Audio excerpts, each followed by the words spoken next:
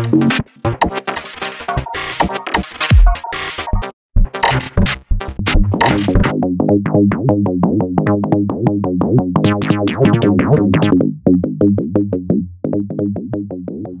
everyone and welcome to this episode of the unofficial world's number one foiling podcast, the Generic Foiling Podcast.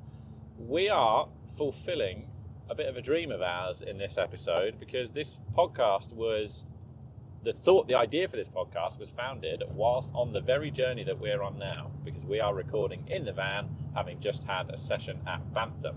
Which no doubt will be horrible to all the listeners because of the audio quality. What we recommend is that you listen to this in the car so that the sort of road noise that you can hear from us is compensated for by your own journey, and hopefully you'll be on the way to a session.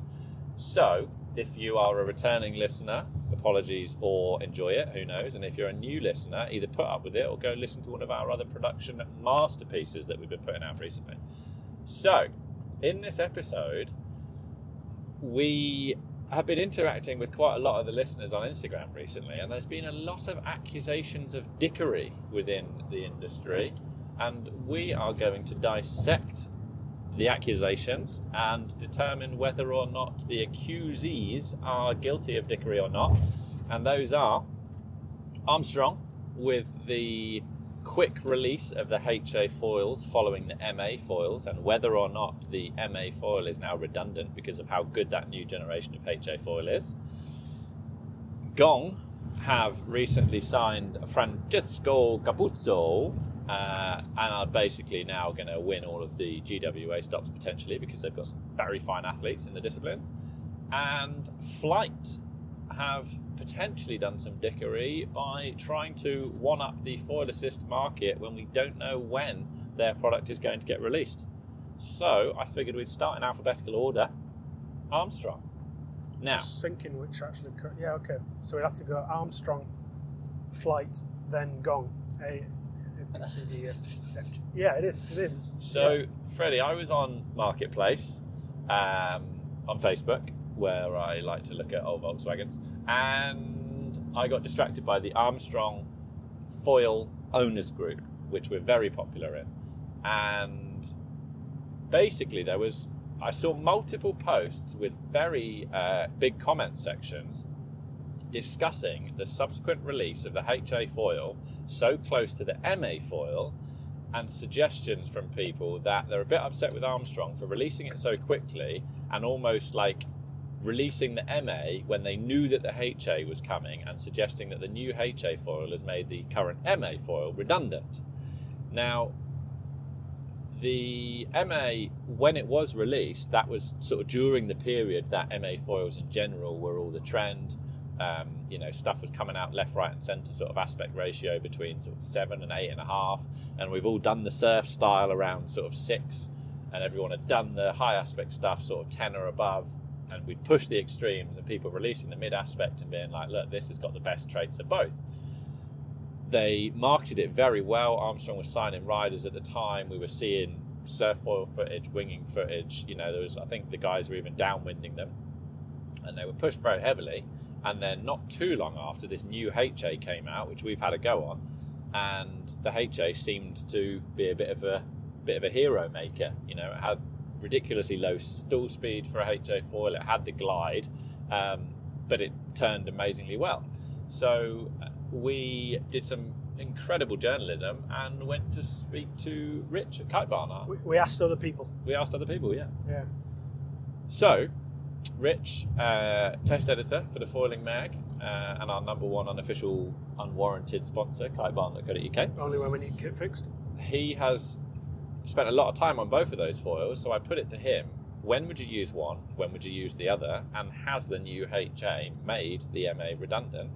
And in short, his answer was yes. No. Which were you saying yes to? I can't remember anymore. I got the impression, yes, it has. Oh, I got the impression, no, it hasn't. Well, no, it hasn't for those kinds of peoples that are going to have a million different foils and have the ability to choose between different setups all the time in different conditions. Whereas if for your everyday wangers, everyday UK peoples, you're only going to get one setup, and if you've just spent £2,000 on MAs, you ain't going to go chopping and changing in that quick. No, but I disagree because... Of course you disagree. You're Liam Proctor. You disagree with fucking everything. He said that it depends whether or not you're interested in waves.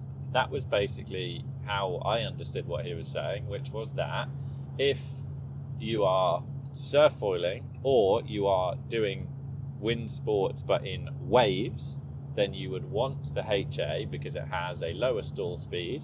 It does have a good speed range, but it's very turny, and fundamentally it has a very low stall speed. It's very recoverable from that low stall speed. Like if you get close to it, it responds to pumping well, and it's still very turny, and can pump back out to the next wave and everything.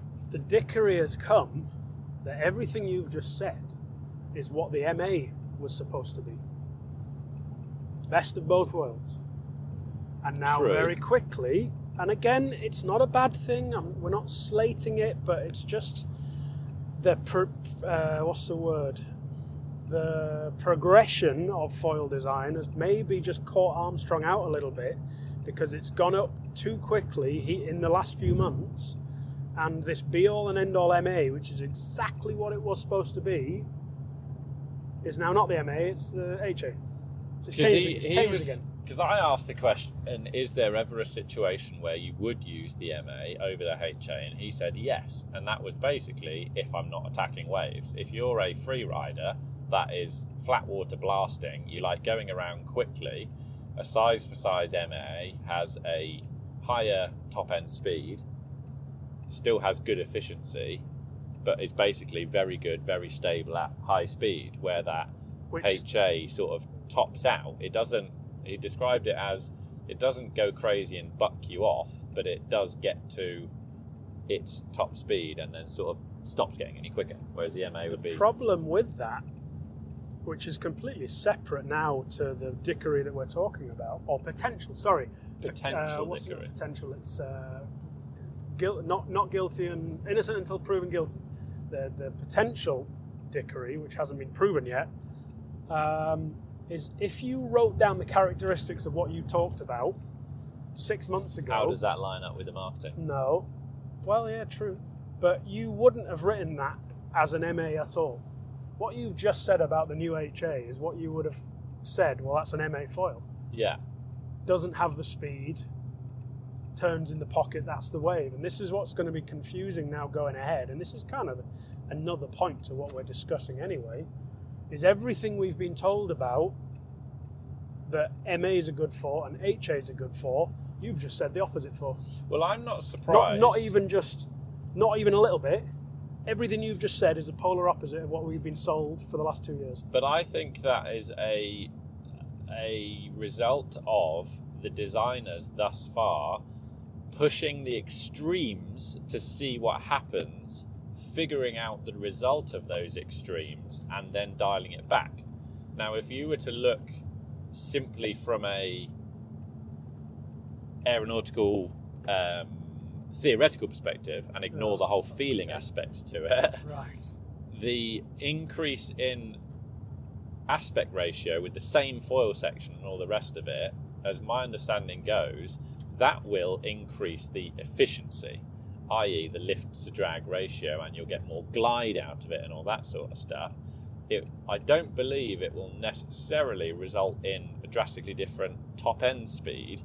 And I feel like all of the early high aspect foils, if you think about all of them, not only were they crazy high aspect, but they also all had these super skinny profiles. You know, that art was really skinny. It might have had cord, but it was very thin.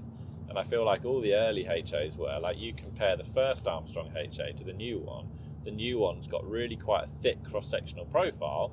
And so they've created the efficiency and the sort of glide and everything by making it high aspect, but then they've created the low end lift by having a really thick airfoil section. But a thicker airfoil section results in more drag, and therefore the top end speed is reduced. So that's sort of now why we're seeing these high aspect foils that do have the low end.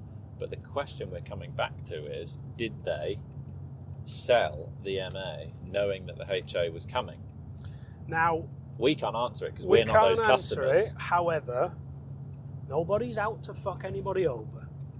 I don't believe, as much as I would love access to sell far more foils than Armstrong constantly, there's no way Army's gone out to screw people over. It's a natural progression of the wings. The trouble being, I think, design has now overtaken things too quickly, and what we thought was the bee's knees has just very quickly been usurped. Well, it might also just be a case of, for a high aspect wing, that we've both ridden the new Armstrong HA, and it is one of the most forgiving, easiest take. I think it's the easiest takeoff HA foil I've ever used. Yeah, I mean, it was simple. It's very simple. It doesn't take much speed to get going, and maybe it's just a case of certain riders that have bought the MA will grow into it potentially, like with more skill, riding at higher speed, or the rest of it. I don't know. One thing I would like to say with the Armstrong, if you are, so I think yes, they're not wrong. Rich and Chris and whoever's talked about the two wings, they are designed for different purposes. Yes. To learn how that purpose is now very specific, like as in the parameters of what foil you need for what you do is just getting slimmer and slimmer. And I think if you are weighing up the option of one or the other, it is only solidifying the need to go and talk to a respectable, or whatever to a good retailer who knows the difference. That's it. Yeah. That's good advice. That's literally excellent advice. It's very difficult, and I know it from the Axis side of things, trying to determine who needs to ride what foils depending on what you're doing. You need someone as a good retailer, a good independent retailer that's not just trying to flog you kit to sell you the right one, because it will make quite a big difference. We're not saying the MA's been usurped. I know I use the word usurped, but the MA has definitely not been made to be redundant if you sit in those parameters of benefiting most. But you need to find out if you are that person, and someone needs to tell you what the benefits are of whichever foil. Although you might argue at the time, that's the whole point, I think, that a lot of these user groups were making, was that at the time that they made the purchase of the MA, the HA wasn't out yet. And even if they'd followed that advice, they might have gone to a retailer and they might have been coming off, I don't know the range that well, a HS 1500-ish size one, and they might be ready to step down to something that's about 1,000. And before that new HA was released, someone might have said to them, yeah, your next best option, if you're used to that, maybe it was the new MA, or perhaps was the MA oversold. Maybe this is the issue, that it's not Armstrong's fault at all.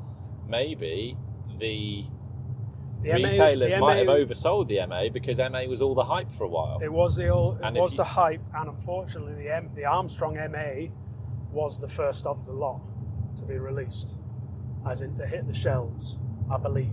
Because the skate took about 16 years to actually go from principle to on the shelf. Yeah, we saw the skate. The Spitfire was way out of date. Not out of date, but it was way later. Yeah. It was the MA that was the first one. So like the art was for Axis initially, maybe the MA was overdone. And that's a separate point altogether. Having worked in retail, actually, what do you call it? B2C, C2C, C to customer? B2C. Having worked in a shop selling stuff to people, what I would also say is, if you're going to a trusted retailer that you are pretty confident is, you've had a recommendation from somebody, or you've been introduced by a friend and they're going to sell you the gear that's good for you, you've got to be very careful going into a shop saying, oh, I'm really interested in this one particular product. Because if you're quite confident, it's quite difficult as a retailer who ultimately does want a sale at the end of the day. Like if you just went into a shop and went, I think I'd like a mid-aspect foil. And I went, oh, okay, are you tied to a system yet? And you're like, well, yes or no, but I'm actually willing to change out my system because, the one I learned on's a bit shit anyway. If you come in and say that, I might go, oh, okay, well, here are the options, describe your riding to me, and I might come to a recommendation. Whereas if you come in to me and you go, oh, I've seen loads of videos of the whatever, uniform progression. I've seen loads of videos of that uniform progression. I might think that there's another foil that's better for you, but if you've come into me and gone uniform progression 5 times, I'm a retailer going, well, right now you clearly want a uniform progression, so I'm going to put that order and leave you as a happy customer because that's what you wanted. So I think that when you're seeking the advice from people as well, like, you've got to remain a little bit open-minded to actually listen to what they're telling you, because there is so much foiling hype on the gram and on the social medias and all that sort of stuff. It is quite easy to get carried away with, this is the new thing, this is what all the pros seem to be using, this is what all the ambassadors that aren't quite pros but they're getting cheap gear, that's what they're all saying. And that's why we, as a couple of chumps, have always wanted to remain independent on this podcast, so that we can say, has dickery been committed? So what's your final answer, even though neither of us are Armstrong customers? And neither of us give a shit anyway. I think the main thing is no one's trying to fuck you over. No. Chill out, bro. Yeah, doesn't but matter. That's easy to say if you haven't spent $2 but grand on a foil it and doesn't now matter. you want the other one. The stuff's progressing too quick. Do you know that? That's like saying, I don't know what that's like saying, but that's, Do you remember that Top Gear episode where Jeremy Clarkson, where they have to do the campaign about cycling, safe cycling, and his solution is cycling? Work harder, buy a car. Maybe that's the solution. All right, moving on. We're moving on, but final thoughts is Army is a nice guy, a great guy. He's not going to be fucking people over. Job done. Wait, alphabet. Play the alphabet. What's the alphabet? A, B, C, D, E, F, F. F. Flight. So, this is a dick move.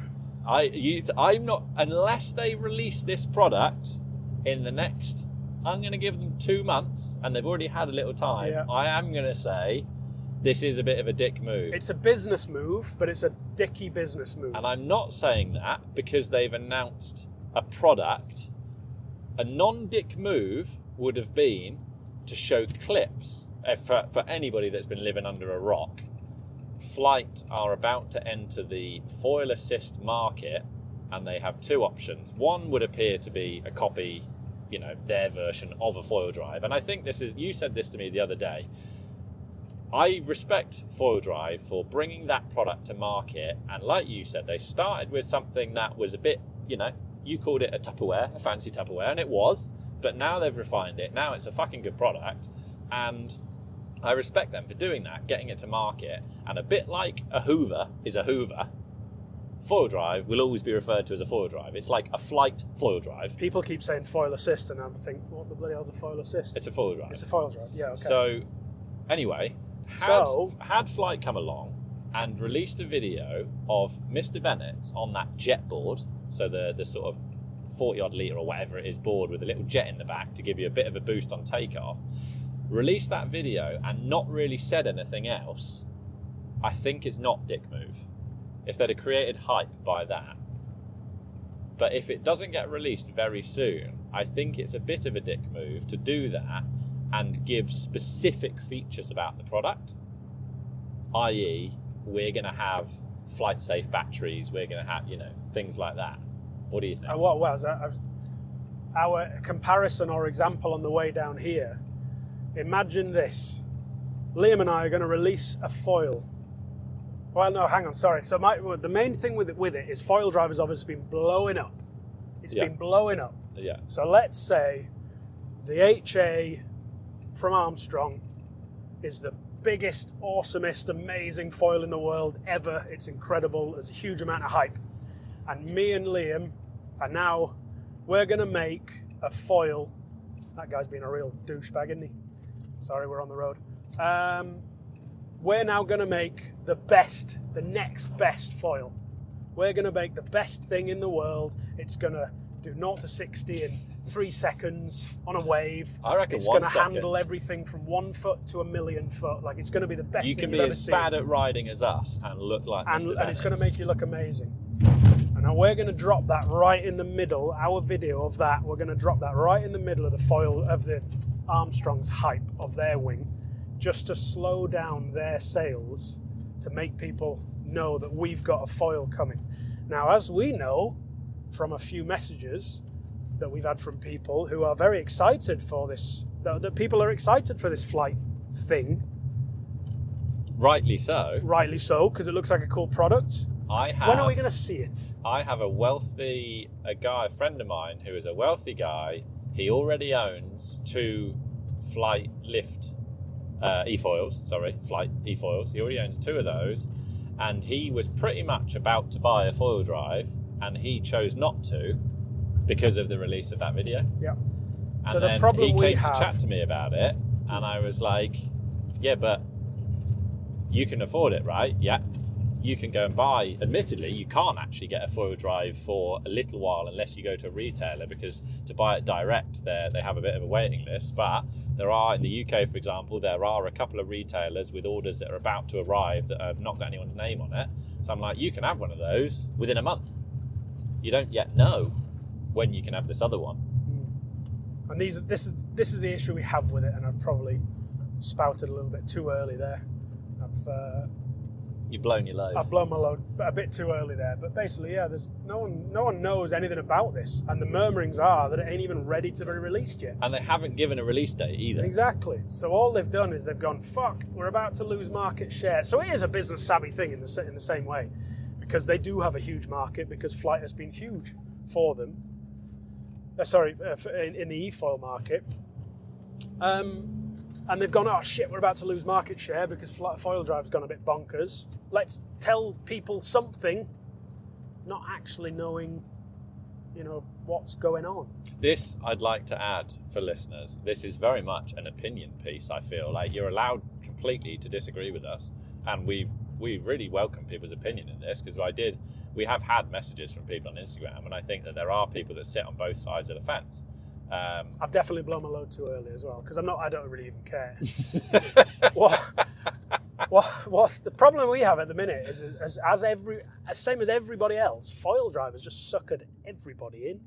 So I now feel like we have, even though we don't, I feel like we have some sort of loyalty, because we get on with them and we've tried the product and it's really good. And so you're saying we're biased even though we're not biased? We're biased even though we're not biased. But I think everybody is nowadays, because everyone's been suckered in by all of it, and we haven't seen anything else that's coming about that's competitive yet. It's but a at the same it's time, a tricky one, isn't it? Because who gives a shit? What the fuck does it matter? No. Sorry, I need to stop swearing as well, because what's his you face's got told off. 7-year-old girl can't listen to any of the episodes. You do. It's very naughty, Freddie. I know. Sorry. I mean, but then we are also advocates of. We've talked about this with AWSI products and stuff in the past. Hey, hang on, don't badmouth AWSI. I'm not badmouthing, no. I'm always surprised when brands have got new product coming and they try to keep footage of it hush hush with pro riders. And I think that's perhaps where... Oh, I'm pressing the wrong pedal there. That's perhaps where I'm not sure whether or not I think Dickery is committed here, because of the fact that they haven't given a release date and it's not just footage of it in use.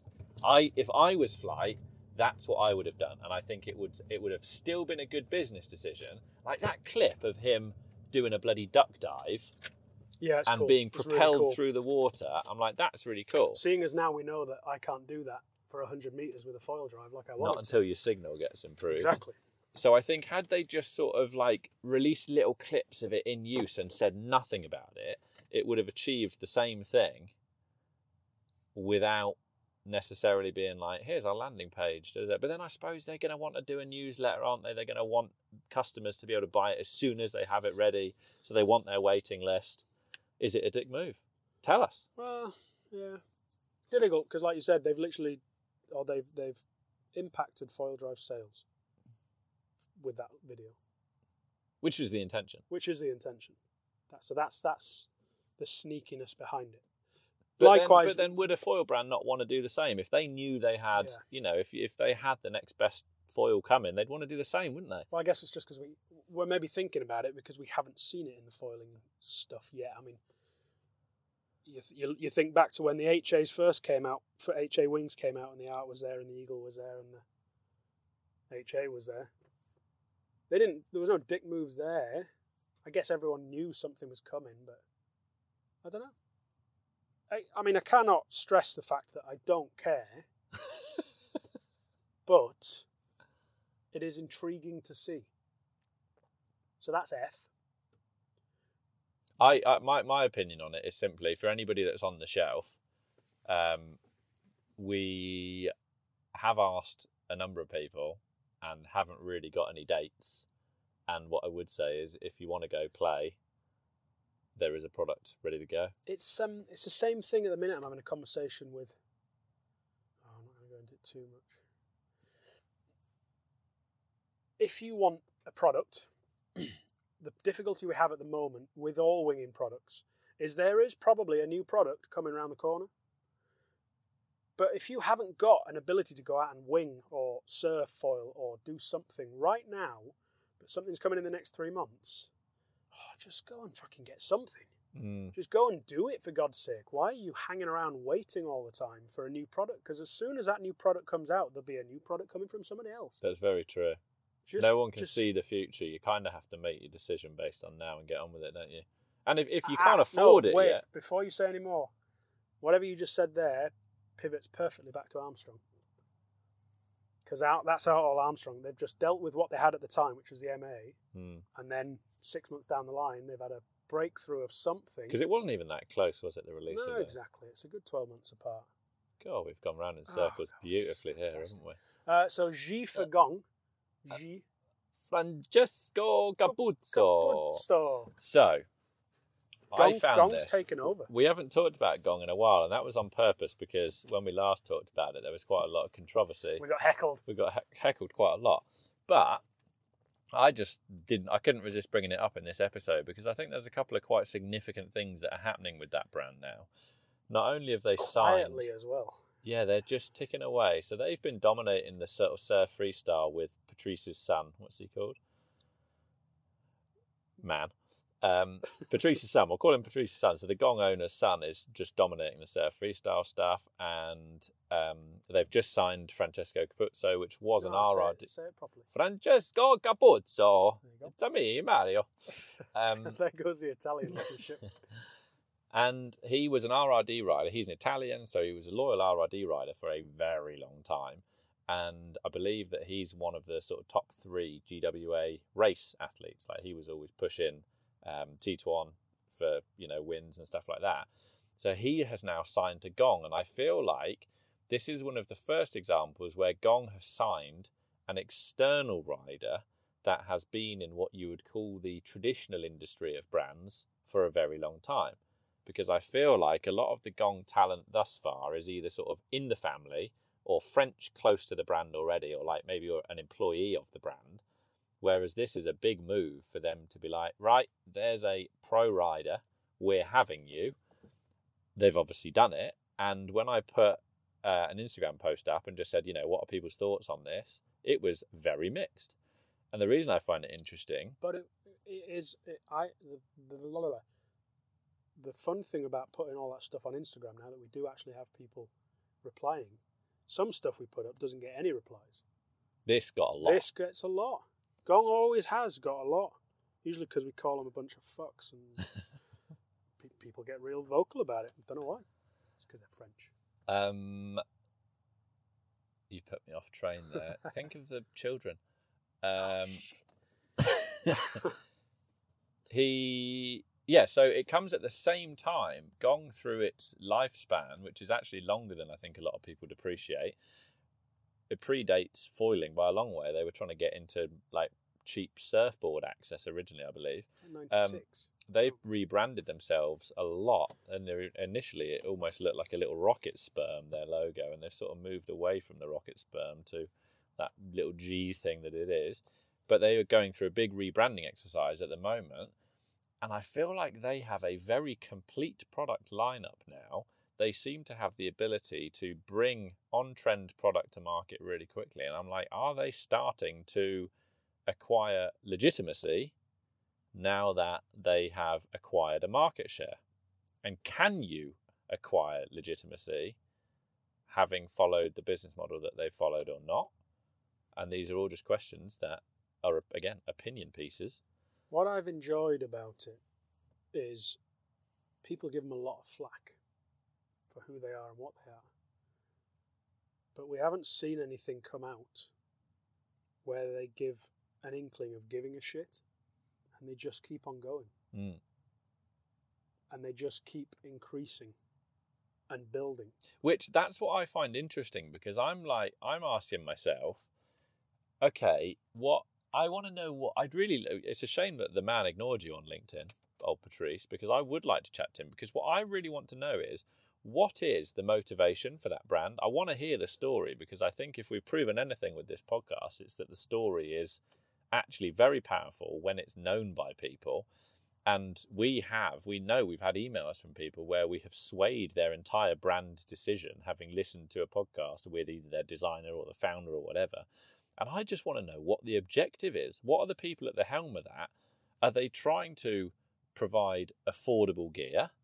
Are they still trying to grow? Like, surely you're at the point where you can provide all the gear now, and maybe that says a lot to what you were saying about them not caring. Maybe they're like, well, look, we're big enough now where we're going to survive. We always want to get people good gear at a price point, and we don't care if we sell any more or not, because it was never our objective to grow. We just wanted to do stuff at a price and a different business model. I think it's a bit of a shock factor for them as well, because they've had what must be two very big disciplines blow up for them in the last few years. So before foiling, paddleboarding, and they've definitely enjoyed that boom. Yeah, because they're already producing the kit. So and paddle surfing. Yeah, but as in from a inflatable paddleboard, they must have earned, as a direct-to-consumer market there, they must have earned a shed load of money. Like when I was in France, in wherever I went, I saw multiple inflatable surfboards manufactured by them. Really? High PSI surfboards. But they've then enjoyed, they've gone off the back of that big boom there with the paddleboard industry, and hopefully they're not sat on millions like everybody else, because I don't know if they must have control, but they must have a bit more control over the market or their own industry because of the direct consumer nature of it. But they've gone straight into the foiling side of things then, and then that's boomed as they've started with it. So they've probably, I know nothing about it. I don't know what the French business website is that you would look up to see how much money they earn, but they must have had a good few years with that kind of stuff. Well, I'm interested now, because as far as I'm concerned, they have two of the most competitive athletes on the two big disciplines of the GWA, which is the surf freestyle and the racing. That's what's nerve-wracking looking at it from... How will he perform? As in from another brand's point of view, as in looking at that thinking, bloody hell, GWA, GK, whatever, GWA, is dominated or will be dominated now by potentially gong riders. It's hard to knock gear when it's winning. Which is difficult when you look at the GWA and you see... do I want to knock brands? The irony is, I wonder, so the GWA is funded... My understanding of the way that the GWA gets funded is that brands basically chip money in, and I think that it's like a weird, I might be getting this completely wrong, and I think Mike talked about it a bit on that podcast, so maybe go back and listen to that in case I've got it wrong. But it sounds as though they all chip in a little bit of money. There's a little bit of like anonymous sales numbers sharing by buying into this organisation. So the GWA get funded by the brands, and then in doing so, they sort of provide a bit of their sales figures, and everyone kind of gets to see how everyone else is doing and all this sort of stuff. I wonder whether Gong even is part of that. True. Because obviously, there's no reason why as an athlete you can't just go and sign up to a GW event, but it'd be quite funny if they, as a brand, weren't even involved in that. What I was going to say is I don't know how important that stuff is for overall sales, because the brands that you do see at the top of that tree are not brands that we would classify as leading brands. That's not true. Starboard and Duotone dominate a lot of that. And Duotone are massive on sales numbers. F1 have sales number, yeah. Look at how many F1 have had world championships. They got that American kid, haven't they? I've no idea. I think he might have actually won it last year, the surf freestyle. Or I know the Patrice guy won stops of it, but they've got that American F1 rider. It goes back to the free ride interest as opposed to competitive interest. Well, that brings me on to the final topic that I wanted to talk about, which is rider value. Because I'm not sure that I would agree that competition results don't influence the market. I think that competition results they prove the gear, there are some eyes still drawn to that, and I think there is a legitimacy to be able to say that we have the world champion. And one of the things that I find really interesting is how I think rider value is changing. And I think that this may seem obvious to some people, and, you know, social media and everything is absolutely massive now, but it seems to me as though you have to either be one of the best riders undisputedly, like you either have to be one of the top 1%, it doesn't necessarily have to be in competition, it can be free riding, but you either have to be the best or have an incredible media presence, otherwise you're not of much value. So I think I know I've told you, Liam, but I don't know if I've mentioned it on the podcast before. I watched Stab Surf Magazine's series called How Surfers Get Paid. And probably because of my role in the industry in the UK here, I was absolutely enthralled, and I cannot tell people enough times, go and watch that program, because it is just, even from someone who was interested in surfing and was around when the boom was occurring in action sports in the early noughties, and so remembers a lot of these stories that they're talking about. But one of the main things, coming back to what you're discussing there, that sticks with me is they're basically saying Gabriel Medina, I don't know what his name actually is, who is numero uno WSL surfer nowadays. Him and the two guys that come second and third are basically the only people that earn any decent money out of surfing competitively now. Otherwise, you then have to look towards the podcast wankers like us, or the Jamie O'Brien, the Noah and Nathan podcast, and then the YouTuber guys. That's the other side of it now. So there's two sides of making money, whereas previously back in the noughties there wasn't, and there didn't need to be, because people were earning so much money because of how much money was in the surf industry. Whereas now, it's split up massively to exactly that. Unless you are 1, 2, or 3, you're non-existent. Well, I don't know whether or not it depends on what your motivation is, because I feel like if you're a brand, you can see riders from one of two ways. You can, ultimately, they have team riders for two reasons. You've got your testing riders and your riders that you want to be pushing the limits of your gear.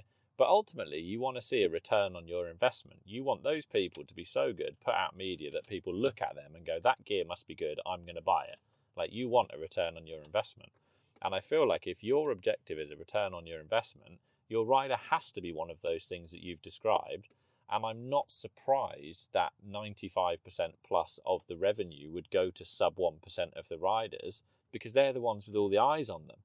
Because it's like, we talked about this, like, Kiahi goes on to F1. I would not be surprised if there was a lot of people that see Kiahi on F1 and be like, I want that. That's the reason I would want to ride that brand. Yeah, I agree. Because someone like that doing what he does on that gear, it's like, yeah, he has so many eyes on him. And there are a select number of riders that are in that position.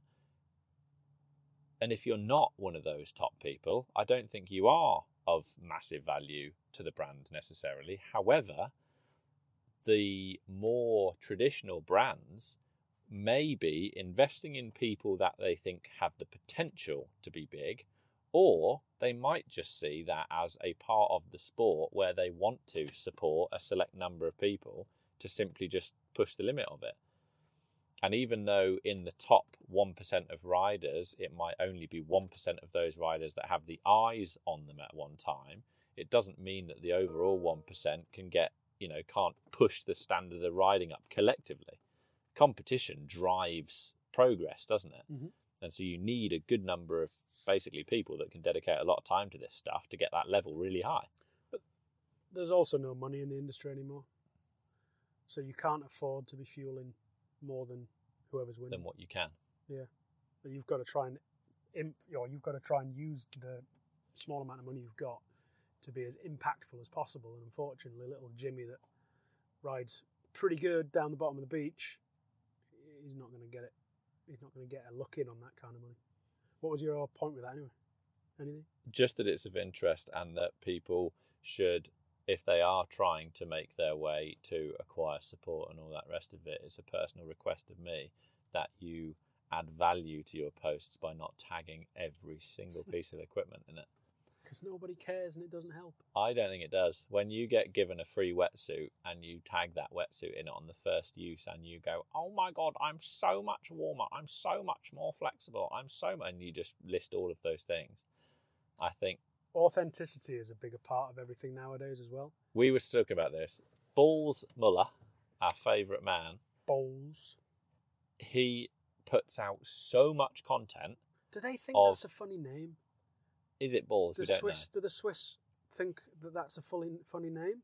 Shame we didn't get to meet him. Anyway, he puts out a lot of media from the Swiss mountains, riding in lakes in sub-zero temperatures every single year through the winter. He seems to bloody don up in neoprene to go pump foiling, for Christ's sake, in the middle of winter. If I needed some wetsuit gloves and I wanted to know what was good, I'd probably go and have a look at what Mr. Balls is using and buy that. And he doesn't need to tag his neoprene accessories in every single post for me to think, no, I'm glad that he's told me that his fingers are warm. I'm going to look at that and I'm going to go, Christ, if that's what he's using repeatedly in sub-zero temperatures, that's probably quite good and I'm going to buy it. I just think the marketing's changed a lot. People don't want it to be shoved down their throats all the time. It might be inexplicitly put in front of them, but if someone just literally puts a wetsuit in your face and goes, this is good, buy this, it doesn't mean shit anymore. It just needs to be a little bit subliminal in the background. You just keep posting, just get it in, just get the gear in, get better, produce good media. That's all you got to do, isn't it? So we ain't going to get anywhere, are we? Oh, I took the GoPro out again today. So for those that would love to see riding footage of Freddie and I, that's select 3 of you. I have been trying to use my GoPro Hero 6, and so far I've got some excellent footage of my feet, the sky, and the water that's brown. So that'll be coming in a sick edit. Today, yeah. A sick edit soon. What you can guarantee is that the tunes will be excellent. Yeah. Just going back to G for Gong, we're saying no. I'm saying no dickery. There is no dickery there. No, I agree. So we're going Armstrong, no dickery. Flight, dickery. Gong, no dickery. No, I'm going to say flight, dickery, depends on when it comes out. Yeah, okay. I'm going to caveat it. They've got until my birthday, which is the 6th of April. If anyone wants to, 6th of April, if anyone wants to buy a beer on buymeacoffee.com/GF podcast. And I'm going to give them till then. All right. Thanks, everybody. We hope you enjoyed this car journey chat, and we'll catch you in the next one. Follow us on social medias, but also, we do have a Buy Me a Coffee. Send us messages. Money from that will be squandered and spent on cocaine and prostitution. No, I'm kidding. It is going towards the AWSI visit that we're so wanting to do. So that's what that's doing. Cool. See you later. Bye. How long is that?